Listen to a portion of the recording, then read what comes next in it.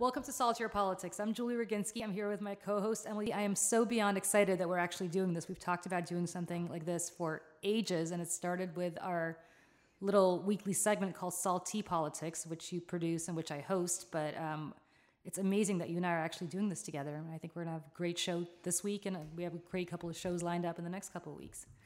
I know, it's really fun to see how what we kind of started at Fox with the clapback, or actually rewind, me writing intros for you for Outnumbered. So that was crazy. The best part about this is that I was on Outnumbered, which is a show at Fox News, which airs at noon on Fox. And it's a panel show, and you had written for me, and I had no idea that anybody was writing for me, or really who anybody was behind the scenes, except for our producers who we saw on the floor and the camera guys.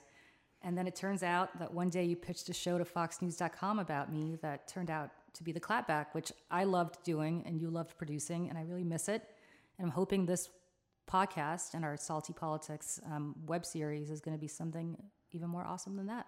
I mean, if anything's a sign of it, we got Russia mad at us with the clapback. So, I mean, that's true. When we do put our heads together, great things happen. So the funny thing about both of us is that I used to work at Fox. You still work at Fox. We are both liberals at Fox, or at least I was, and you continue to be. But to me, and I don't know what your thoughts on this are, the nice thing about working at Fox for me is that I live on the Upper West Side of Manhattan, which for people who don't know New York City that well is a bastion of liberalism, even more so than the city itself. And what was nice about my years at Fox, which I look back on fondly, is that I was able to talk to people who I never in my life would have talked to, people who had completely different opinions from me. I work in Democratic politics every day, so I never would have met Trump supporters in my day-to-day life had I not spent all those years at Fox. And I know you still have that experience working at Fox today, where you produce people all the time that you have nothing in common with politically, but get to know as people, and they're all fantastic for the most part.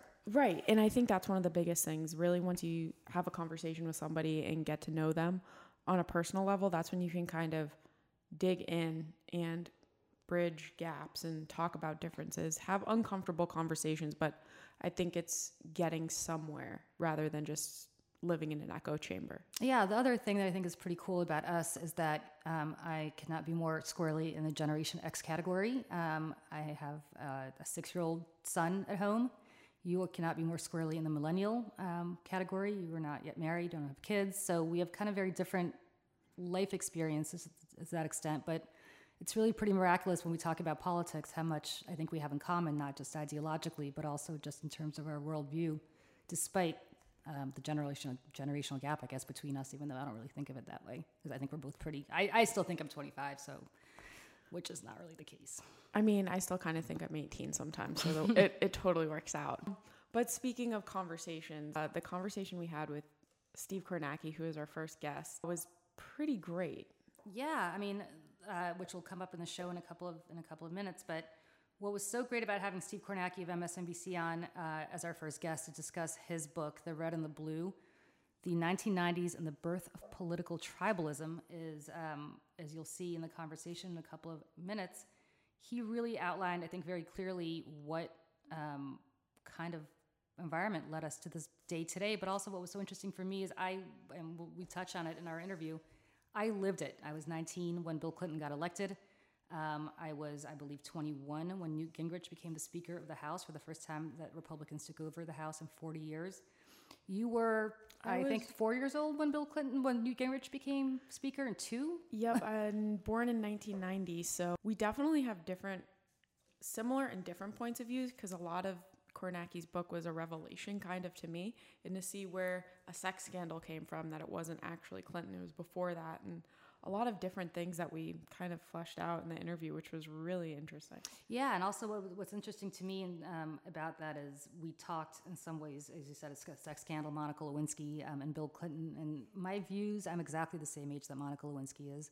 My views back then about that scandal, where I really thought Monica Lewinsky was an adult, because I thought I was an adult when I was 23, 24, and she was a consenting adult, which she was, but my views back then about that, I thought, really evolved over the last 20-some years, where I think it's a lot more complicated than I thought it was at the time, where at the time I didn't think it was a big deal, should be not a big deal to anybody but Mrs. Clinton. But it turns out I actually think Bill Clinton may not have behaved in the most gallant way possible as the boss of a young woman.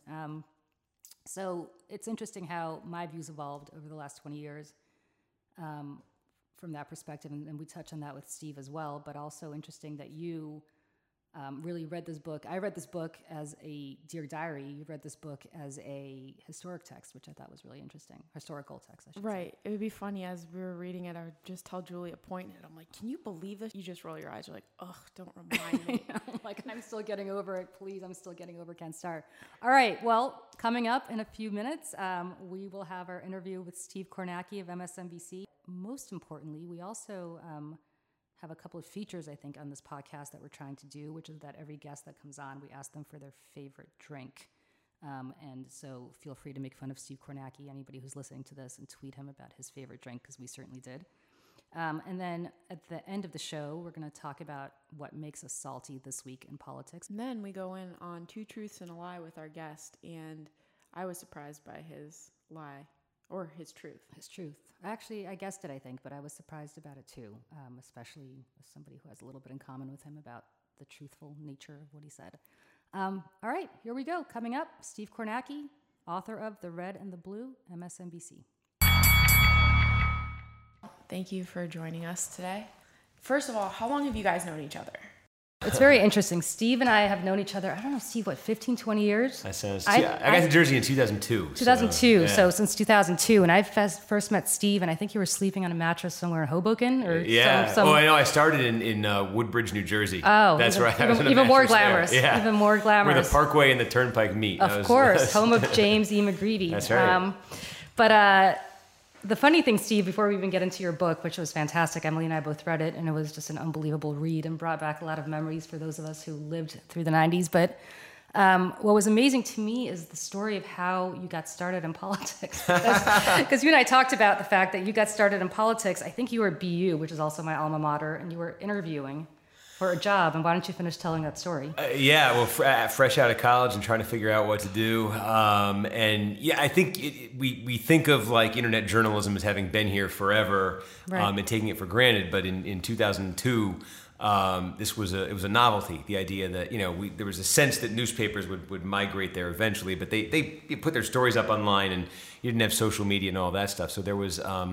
I was looking for jobs in journalism. I was working in the overnight shift at New England Cable News, outside Boston, 24-hour regional news channel, just writing news copy for their morning news.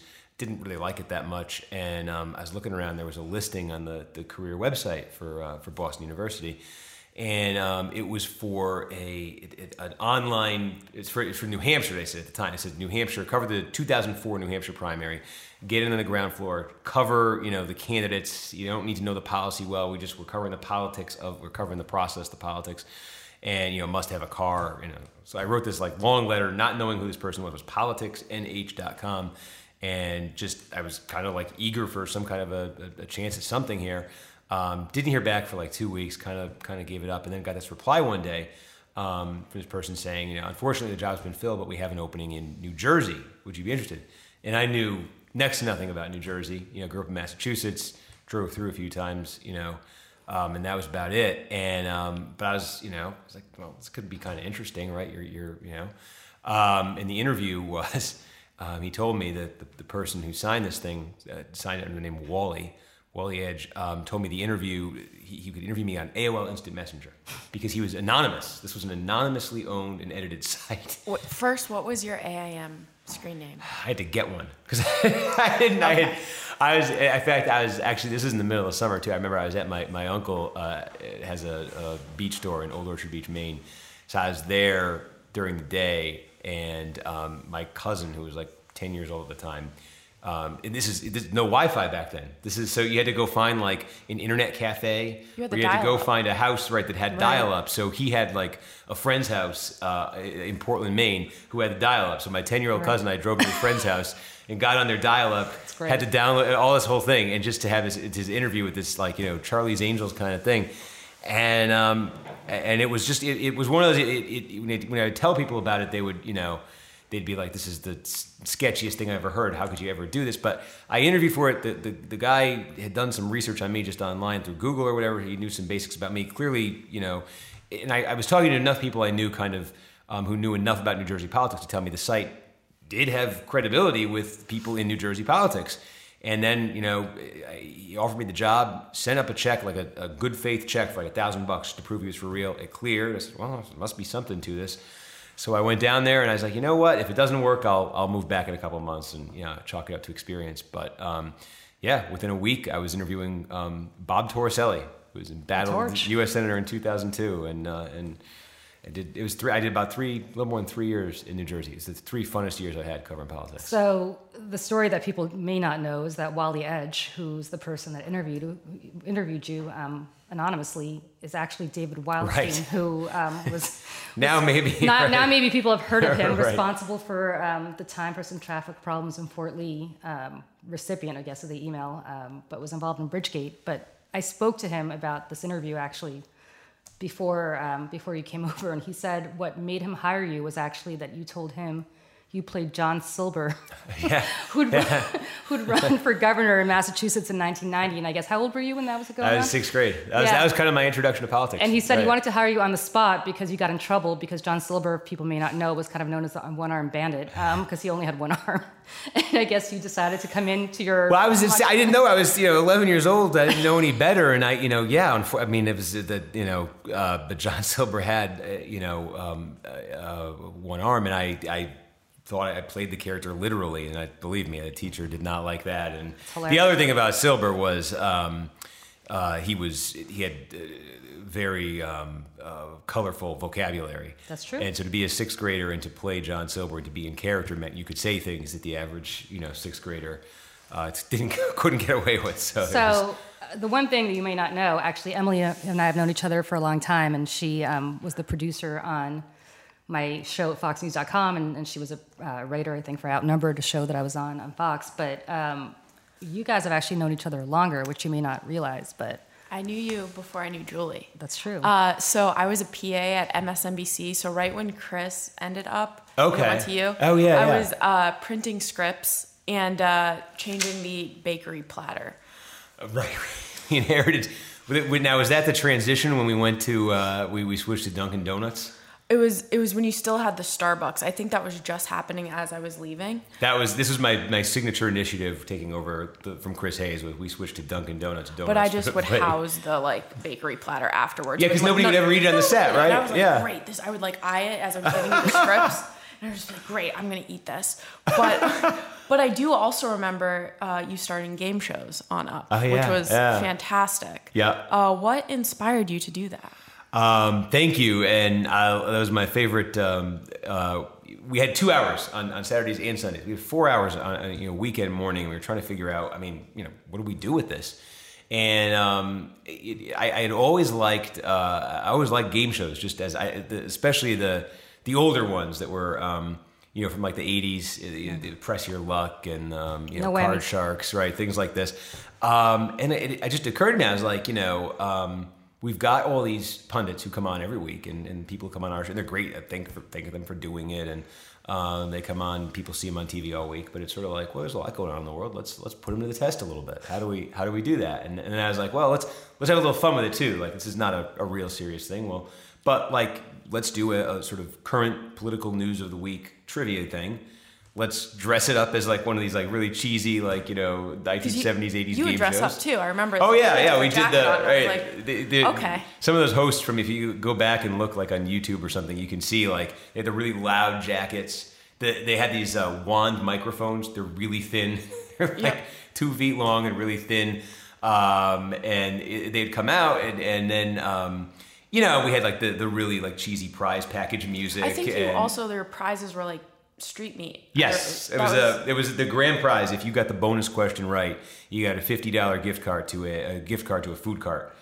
somewhere in the Midtown area. Food carts take gift cards? They did. They did Wow. for us. Nice. I remember taking a trip over, and the guy, hey, if you give him $50, they'll give you a gift card. sure You they know, will. so Nice. So the one thing I have to say, I don't know what the rules at MSNBC are. It always used to irritate me, Fox, that we'd never be able to have a drink on air. So we all ask our guests always what they want to drink and what their favorite drink is. I'm not going to make fun of you. No, everybody does. I'm just going to put this out there. Yeah, I'm used to it. That I'm here, and my hot little hands have a 12-pack.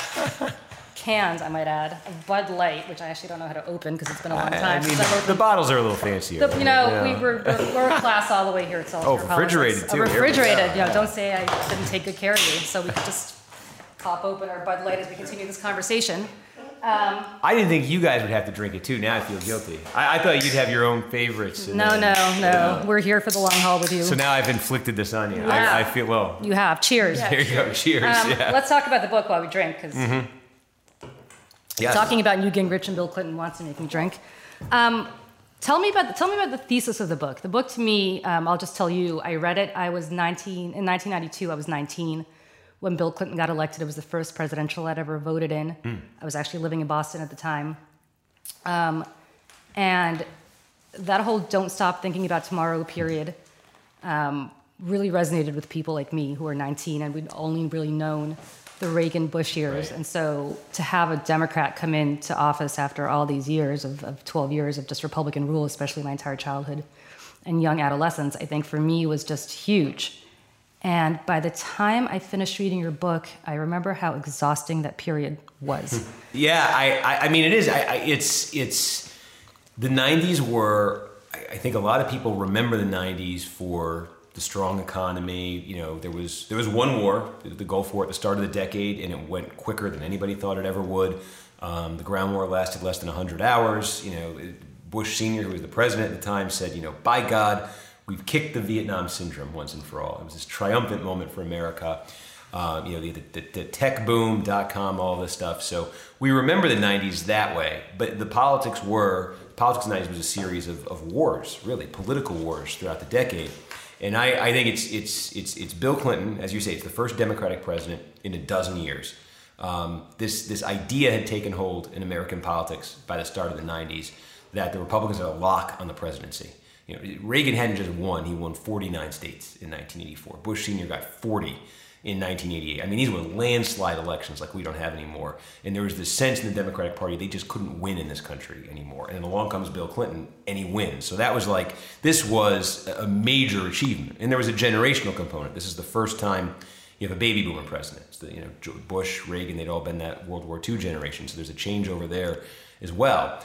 And so you've got a Democratic president, and he comes in with big majorities in the Congress. The other thing that's new is when Clinton becomes president, you got Newt Gingrich. And Newt Gingrich at that point was technically the number 2 Republican in the House, but Gingrich had changed the Republican Party over the decade or so before Bill Clinton got elected. He had changed the Congressional Republican Party. Because if the Republicans supposedly had a lock on the presidency, the Congress was supposedly the permanent Democratic Congress. Republicans couldn't win this. They were 80 seats in the minority. And Gingrich had basically turned the Republicans on Capitol Hill into this much more sort of well-oiled machine in his mold. They partisan combat. You don't compromise with Democrats. You're not going to get out of the minority if you make deals. If you give the Democrats half of what they want, you got to fight them. You got to make really big, clear contrasts with them, really dramatic stands. And so Gingrich has sold the Republicans on this for the decade before. Bill Clinton comes in 93, and now for the first time, this Gingrich approach is sort of unleashed on a Democratic president. And that's the collision. And that's the collision, I think, that sets off. Bill Clinton's first 2 years are really tumultuous. He has Hillary Clinton try to do health care reform. It collapses. He passes a tax hike. Not a single Republican supports it. They call it the largest tax increase in world history. Republican Revolution in 94. Then you get the government shutdown in 95. Clinton's comeback in 96. You know, Lewinsky and impeachment in 98, 99. And yeah, I think it was exhausting for people. And the other thing it did, though, was it forced people to choose sides. It forced people to see the Republican Party as the party of Newt, the Democratic Party as the party of Bill Clinton, and the baggage that came with that, and to decide how they sorted that out in their own minds. And what it left us with is, I think, the enduring symbol of the decade is that election map from 2000. Almost dead even, almost a perfect tie. Red states, blue states, red America, blue America. No one had ever thought of the country. No one had thought of those colors as political colors before. And I think it's kind of the framework we've had ever since. And also, just to add, not really wavering, right? So what's so quaint about reading about the early 90s is, or even the late 80s, is how much George Bush actually cared about the deficit and about bringing it down to the point where he would go against his own party's ideology to do that.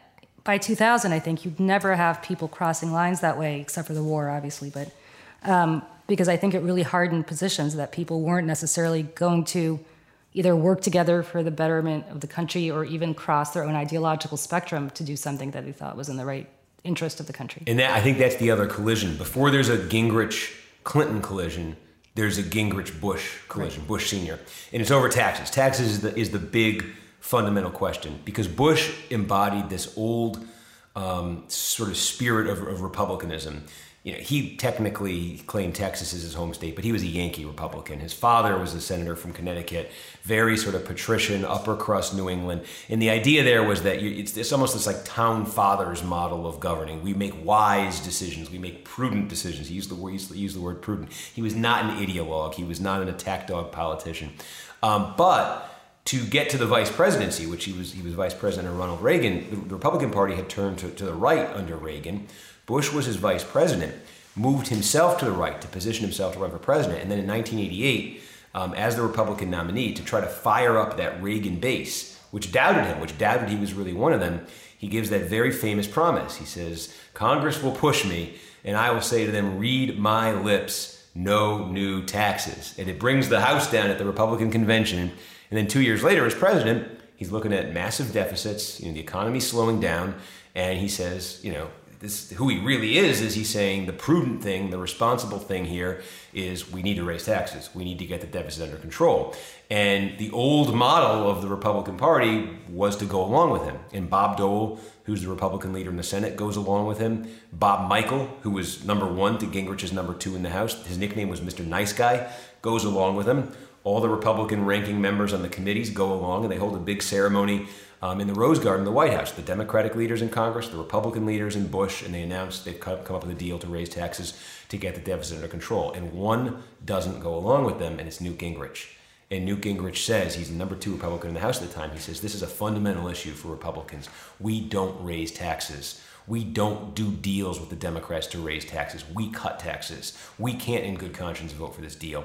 And he leads a rebellion on the House floor, October 1990, and this first deal gets killed on the House floor. Republicans kill it. They're the minority party. They kill their own president's deal. Bush has walked way out on a limb to do this deal, and Gingrich basically saws it off.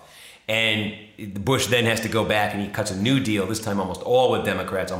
And from that moment on, Republicans took a lesson from that. They said, we're never going to raise taxes. In 93, Bill Clinton, because there's this other thing where the economy went south in the early 90s, and in Republicans' minds, it all got connected.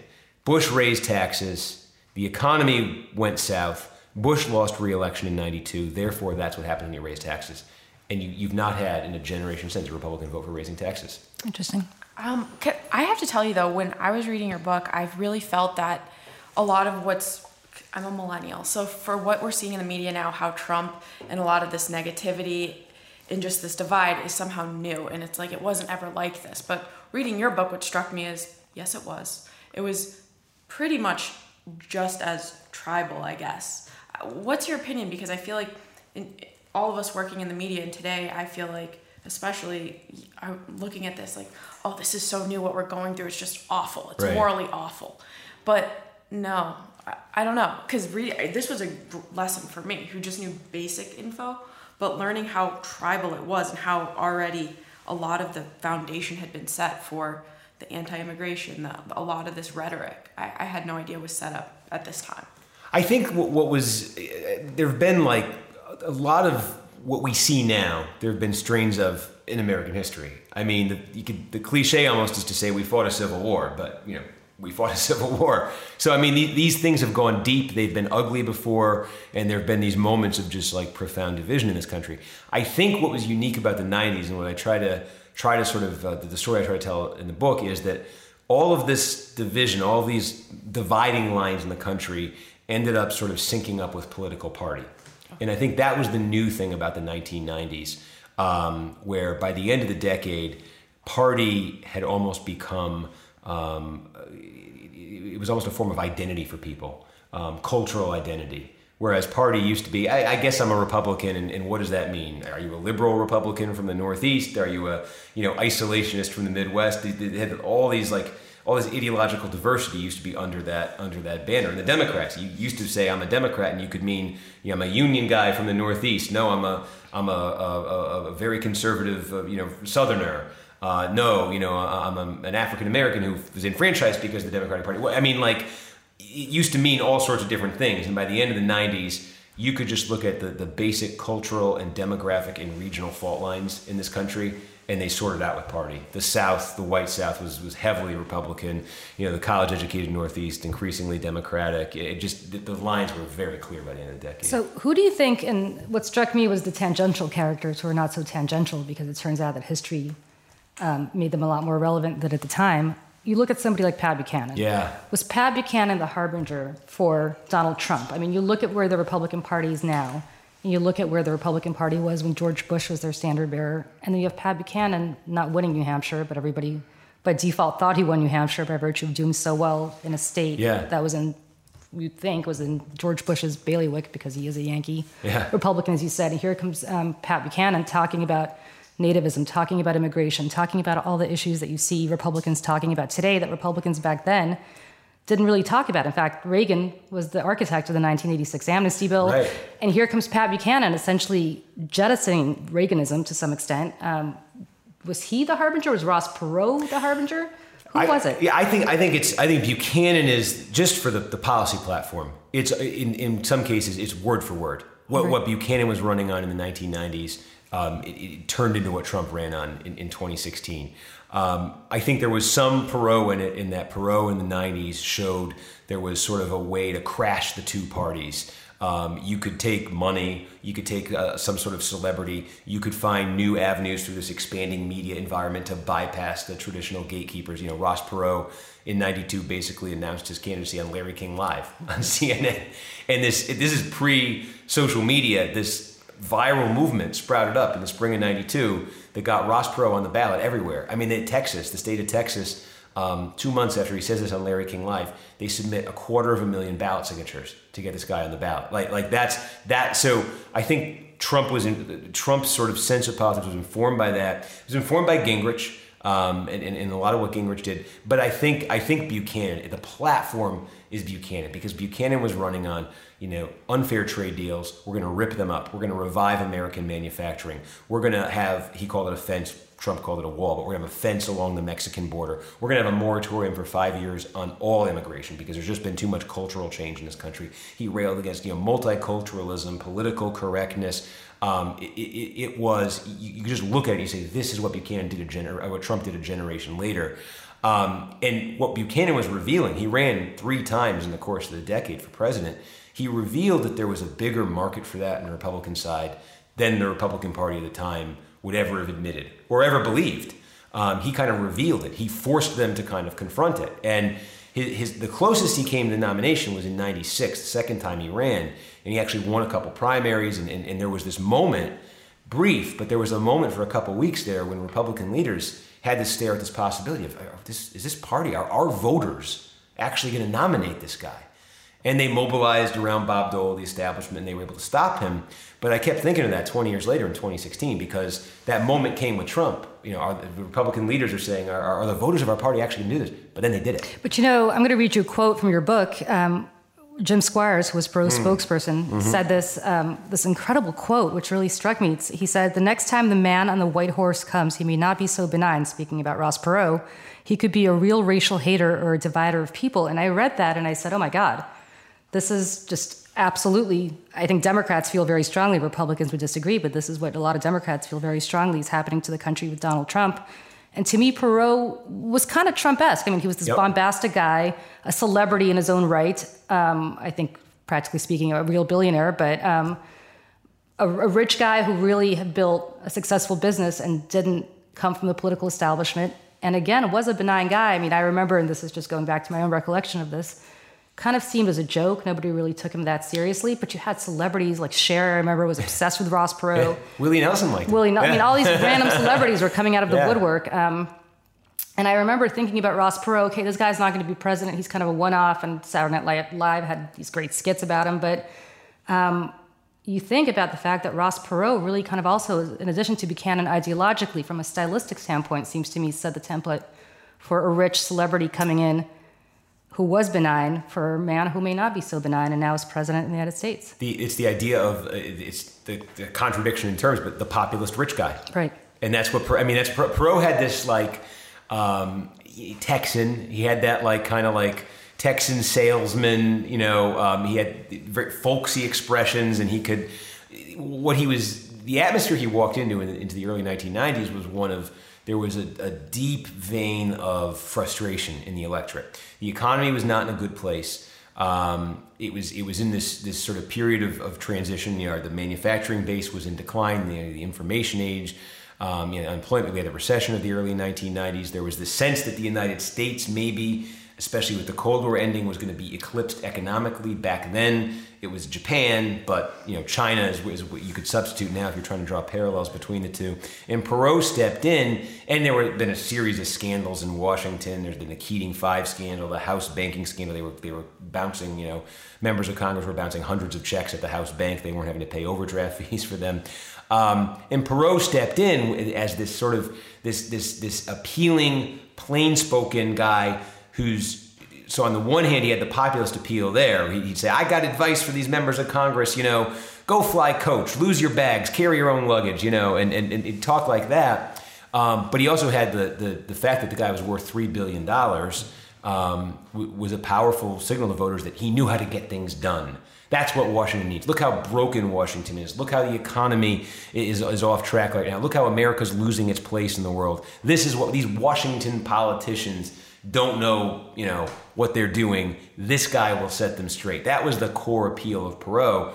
And in a way, that is what Trump was running. I alone can fix it. Mm-hmm. Is a Perot-like message. Now, Trump took the message. There's some overlap there in terms of their message too, in that Perot also hated trade deals. Perot hated NAFTA. Perot hated GATT, that sort of thing. So there was some overlap there as well. But Trump, yes, he took it culturally in a direction Perot never went with it. Right. I also have to give credit, another point that you brought up was about how Newt Gingrich in the 80s used C-SPAN. Yeah. I thought that was so interesting in how he kind of used the media and was one of the first people to kind of take advantage of that. Can you talk a little bit about that? Because just because now what the media is quadruple, but the fact that I have to give him credit, unfortunately, but for realizing that. Well, yeah, and I think that's a great point because I think when I say there's Gingrich parallels with Trump, that's a big one, I think, because Gingrich in the 1980s was a backbench member of the Republican Party in Congress, the minority party. He's a backbencher. His fellow Republicans don't take him seriously, and he's trying to get attention, and he knows he's not going to get his colleagues' attention by working with them on legislation. That's not going to be his model. He needs to get grassroots excitement. It's how do you get the attention of the grassroots? In the 1980s, you really didn't have cable news. CNN had just come around. Not many people watched it. There was no internet, no social media, no MS, no Fox. He recognized there was a camera through C-SPAN on the floor of the House. And he felt, well, here's my chance. I'm going to start claiming time on the House floor late at night, when no one else wants it, no one else thinks it's worth anything, no one else is in the chamber to hear it, but the camera's there. And he starts, essentially, you'd almost recognize what he was doing as a cable news talk show. He's railing against national Democrats, he's railing against liberals, he's giving you his version of what conservatism is. He's got his friends doing it with him, he's got his guests, his co-hosts, whatever you want to call it. And they start getting, people are, cable every year, a couple million people in the 80s are getting cable boxes in their houses. They're scanning the dial at night, and a certain percentage of them land on C-SPAN. And they start watching it, and they like it.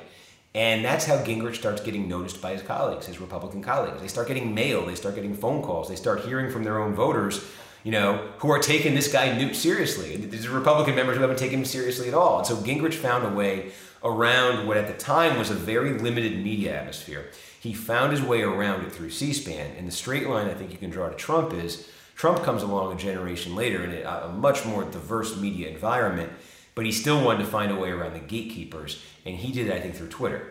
I think what C-SPAN was for Gingrich, Twitter ended up being for Trump. The question about Gingrich is, and this is somebody who does politics for a living, is you almost have to admire him because ideology went out the window, comedy went out the window, everything went out the window. Everything was all about winning. And, you think about that from the perspective of somebody who was interested in getting a Republican majority for the first time in 40 years. Nothing mattered other than winning, whether it was destroying Bob Michel, his own predecessor, or Jim Wright, the speaker at the time, or Bill Clinton to the extent that he tried and couldn't. Winning was all. That was all it was. And then you take that parallel again to what you hear about Donald Trump today, where Donald Trump was talking about Brett Kavanaugh, and he said, it doesn't matter, we won. So it doesn't really matter what I said about Brett Kavanaugh's accuser, we won. And Republicans respond to that. And Democrats, I think there's a lot of, bringing it back to today, a lot of acrimony within the Democratic Party about whether when they go low, we go high, or whether when they go low, we go low also just to win. There's no question that Newt Gingrich would have gone as low as he wanted to. And as much as you could think he's a toxin on the body politic, or was to some extent, you could also admire him for the fact that he single-handedly restored the Republican Party on the Hill, I think, in ways that nobody else before him could. Mr. Nice Guy couldn't. Right. All these other nice guys who were his predecessors couldn't. It was Newt Gingrich who did it, no matter what his tactics were. And I think that's the thing that you have to say, too, just in terms of looking at Newt's rise. A forgotten aspect is the Democrats had controlled the House since 1954, and it wasn't even close. We've got a midterm election in a couple of weeks where Democrats need to pick up 23 seats to get the House. It's totally doable. I don't know if they will, but it's doable, and it's completely within the realm of possibility. Elections in the 60s, 70s, and 80s, nobody was saying, hey, maybe the Republicans will get it this year. It was completely out of the question. It was just a question of how buried they'd be. And so in that atmosphere, the Speaker's gavel becomes this, hereditary instrument. It's one 70-year-old Democrat hands it down to another every 10 years, and that's kind of how the Speaker's... And what happens is the institution calcifies in a lot of ways. And what Gingrich was telling Republicans was there was an ideological component to it, but he was also telling them they are trampling all over you. They are taking their power for granted. They are abusing it. They are not thinking about you. They don't care about you. They don't have to care about you. He was right. Right. And that was the thing that happened in the 80s, I think, was the Democrats gave him openings to basically prove himself right. They did it, they chose in 1985, there had been this congressional election in Indiana. The outcome was in dispute. Democrats had the power if they wanted to use it to vote to seat their own candidate. They did. Jim Wright replaced Tip O'Neill as Speaker. Wright was very strategic, very ruthless, I think, in a lot of ways, how he was going to use the speakership. He would hold votes open, something Tom DeLay would do years later and drive Democrats nuts with. Well, Jim Wright did it in 1987, and it was right after Wright held a particular vote open. It was on a tax hike that he wanted, and Republicans thought they had the votes to stop him. Wright won by the Republicans won by one vote to stop him. And they're celebrating on the House floor. The clock goes down to 0, they got the votes, and then it's not called. And there's Wright ordering that the votes stay open, and he gets a Democrat from Texas to come back from his office, a Democrat who Wright helped fund, get him into office in the first place. Democrat comes to the chamber and says, I've reconsidered, I'm voting yes. Boom, bill passes. And it was like a week after that Newt Gingrich held his press conference to announce he was going to file an ethics complaint against Jim Wright over his book royalties. And I think that was such a key moment because that was like shooting a general. It wasn't done in Congress. You didn't go after the Speaker on ethics charges. I mean, today people wouldn't think anything of it. This was the first time. 1987, when Gingrich launches this war on Jim Wright. And he does it after that moment I just described. And it's so important because the Republican leadership would have reined him in. At that moment, had the power to rein him in. And if it hadn't been for that moment, I think they would have. But they were so angry at Jim Wright. They were feeling it too. They weren't going to join. They weren't going to sign up and put their names on Newt's thing, not at first at least. But they were, you know what? Maybe it's good to have the attack dog out there doing this Jim Wright. Maybe he deserves it. And that's all he needed. I also love the fact, for example, when you had Newt, I learned a lot of this was a great history lesson for me, how he blasted Connie Chung after that interview where it was revealed that he called Hillary Clinton a bitch. I thought that was, and then also using derogatory terms for a woman and that kind of going, just, that's not the issue, even though it is an issue. And then he lied about the drug use, and it was just a straight lie in the Clinton administration. Just kind of the foundation he set, just you can lie, you can derogatory terms about women will kind of go next door. And then talking about the lying media, kind of.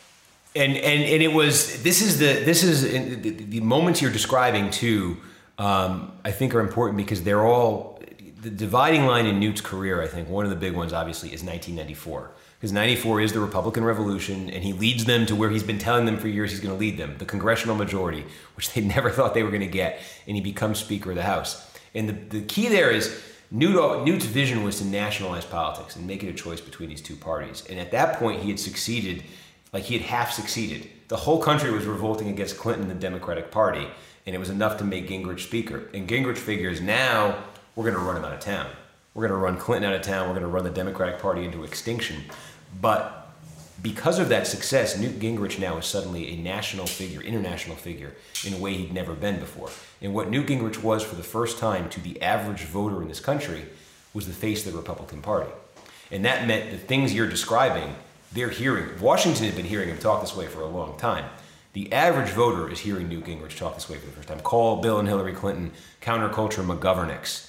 You know, talk about there had been this tragic incident in South Carolina in the 94 election, in 1994, where this woman had drowned her children, and Gingrich connected it casually in an interview to politics about why this is the need to elect, you know, Republicans. These things flew under the radar on his way to the top. When he got to the top in Congress, every time he said that, people heard it, people reacted, and what happened was he so successfully made Bill Clinton and liberal Democrats the face, you know, this boogeyman that Republicans could draw strength from. He became the boogeyman that Democrats suddenly drew strength from on the other side, and half the country kind of sided up with one and half kind of with the other. You know, I'm wondering if Bernie Sanders was the canary in the coal mine for Democrats this time around, the way that Pat Buchanan was back in the 90s.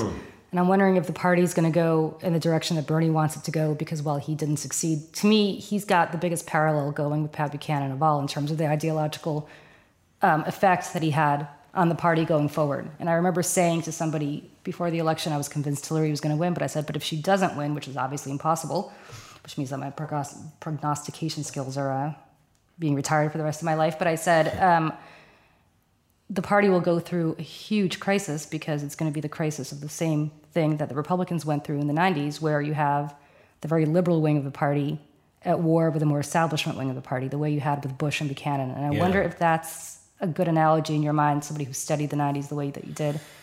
Yeah, I wonder. So the thing I'd say on Buchanan is that the message that he had, there clearly was an economic component to it. It was you know, manufacturing jobs, trade deals. You know, it was that pitchfork Pat, they called him, right? But it was a cultural message. You know, and I think the Bernie message to me is an economic message.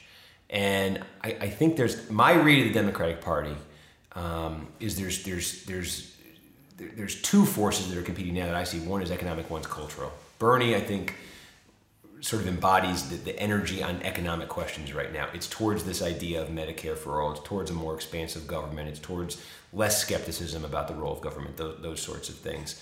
And it's very, I think, class-based. I think there's a very strong cultural current that I'm not sure, and I'm curious what you think, I'm not sure he's in touch with, or I'm not sure likes him that much, that's about gender, race, ethnicity, expanding the Democratic tent that way, that's very invested in representation. And, you know, he, of course, struggled so much in 2016 to attract non-white votes, especially African-American votes in the South. If he'd just done, you know, I don't know if he could have not even fought Clinton to a draw, but just done a little, I mean, it might have been a very different race. And I wonder which side there has has more energy. I don't have an answer for it. It's just, that's my read. That's kind of what I'm watching for, I guess. Yeah, but to some extent, if you think about Buchanan in the 90s, while he did have a populist economic message, maybe not populist the way Perot did, but an economic message, I think he put a template for the Republican Party that later George Bush's son, to some extent, followed. And certainly Donald Trump, who's now the de facto face and has taken over the party in ways that I think no president in my memory has ever taken over a party, maybe Bill Clinton in the early 90s. But if you look at Clintonism now, that's not the case anymore. I'm not sure Clintonism has a place in the party the way Bill Clinton envisioned it 20 years ago. Pat Buchanan today, Pat Buchanan back in 1992, I think, had a much more interesting message where he was, as I said, the harbinger for what was to come. And I'm wondering if Bernie Sanders, in that sense, from an economic message, has that to come as well. Yes, Bernie Sanders is another old white guy from Vermont. He's never going to be another Barack Obama, Kamala Harris, a Cory Booker, or Hillary Clinton for that matter. But he's also somebody who spoke to issues that I think millennials really responded to. Yeah. In ways that you wouldn't think a 70-year-old white guy would. And Pat Buchanan he's got the ideological program. I think Buchanan had just whatever you thought of him in the 90s, he had a very detailed, thought out, specific program. And Sanders, I think, in a way a lot of other Democrats doesn't, has this very detailed, specific program that, and it's one he was talking about 20 years ago, he's talking about now, and it raises the question, is this the kind of template, the kind of blueprint that somebody could pick up a decade or two from now, and maybe there'll be a straight through line from here to there, but maybe it's something somebody could pick up 10, 20 years from now in a way that some of these other candidates who are more maybe personality based in their appeal, what's there when you take the actual candidate away. Well, that's true, because I'm not really sure what imprint Barack Obama or George Walker Bush left on their respective parties. I mean, they just happen to be presidents, but I'm not sure that they left an imprint the way that Ronald Reagan did, for example. Yeah. The way Bill Clinton did. Well, and Bush, the war. I mean, it's the contested legacy. It's the sure. But right. I mean, the original Bush vision of compassionate conservatism and what that entailed is not. Yeah, there's no Bushism for either Bush, for that matter. Neither his father nor him. Right. I think. So I kind of have a question for both of you. How do we move forward from this tribalism? Do you see that happening in the next couple of years? Julian, Steve, I don't. Are you optimistic? No, I don't. And I think you wrote the book as to why. No, I wish I could now sound the optimistic note, but I feel like the thought that kept coming back to me doing this was, as humans, we're hardwired to a certain degree, to be tribal, to think tribally, to behave tribally. And I think, to me, the thing that's happened over the last generation or so is that our media and our politics and the way our media and our politics interact with each other, they've evolved in a way that's much more conducive to tribalism. And so you can create for your own personal media ecosystem now, where you are walled off from opinions you don't want to hear or views you don't want to hear, and you're just surrounded by ones that you do, and it reinforces everything, and it creates more distance, and it's all self-perpetuating.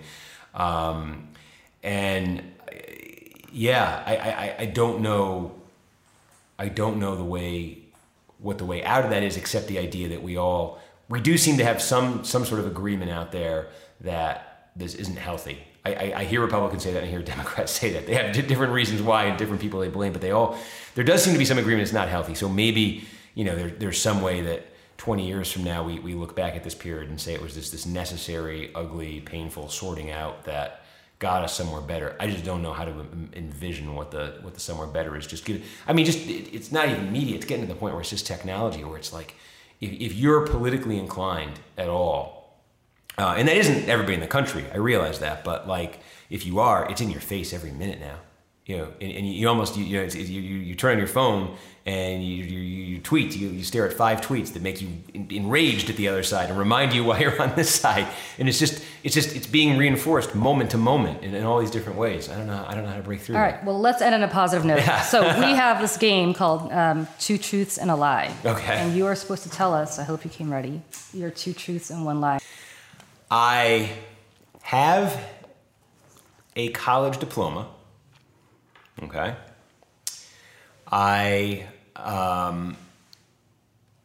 What was the second one here? Wait a minute. I have a college diploma.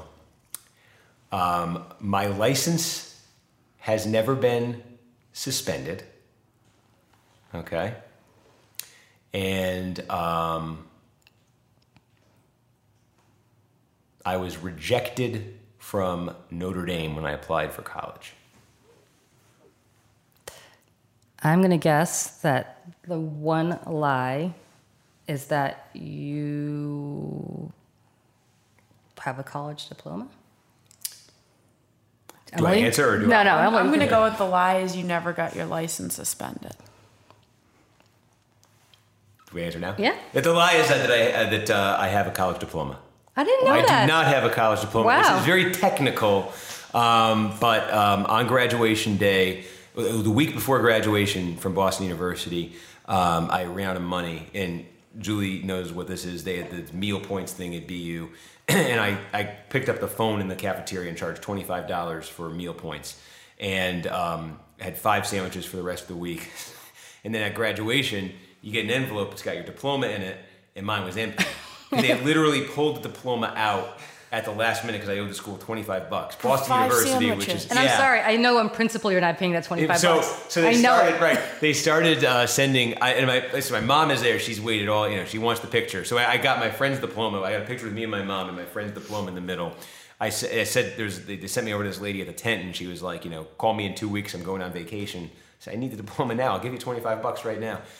Wouldn't take it. So then BU started sending me these bills to my parents' house, and I told my mom, she's like, don't you want to pay for it? I said, collect every bill that they send, and when they've spent more than $25 in postage sending it, I'll send $25 back, and I'll say, here's your $25. Cost you $25.20 to get it. Now give me my diploma. What happened was they stopped sending the bills after 3 years. All right, Boston University is a fellow alum. I'm offended and I'm embarrassed, and please send Steve Kornacki's college diploma, or I'll just send you $25 and he won't know about it. I had a friend who tried to offer them $25 to get it for me. They wouldn't do it. Are you kidding? I'm not Why kidding. not? It has to be your $25? I think so. I don't, I can't, I can't contribute $25 to you? He was going to give it to me as a birthday present like 5 years later, right. and they wouldn't release it. The next time I'm in Boston and I'm on Commonwealth Avenue and I go up to 820, which is where I believe that was all housed, I'm going to give them $25 and tell them this is in honor of Steve Kornacki. Send him the damn diploma.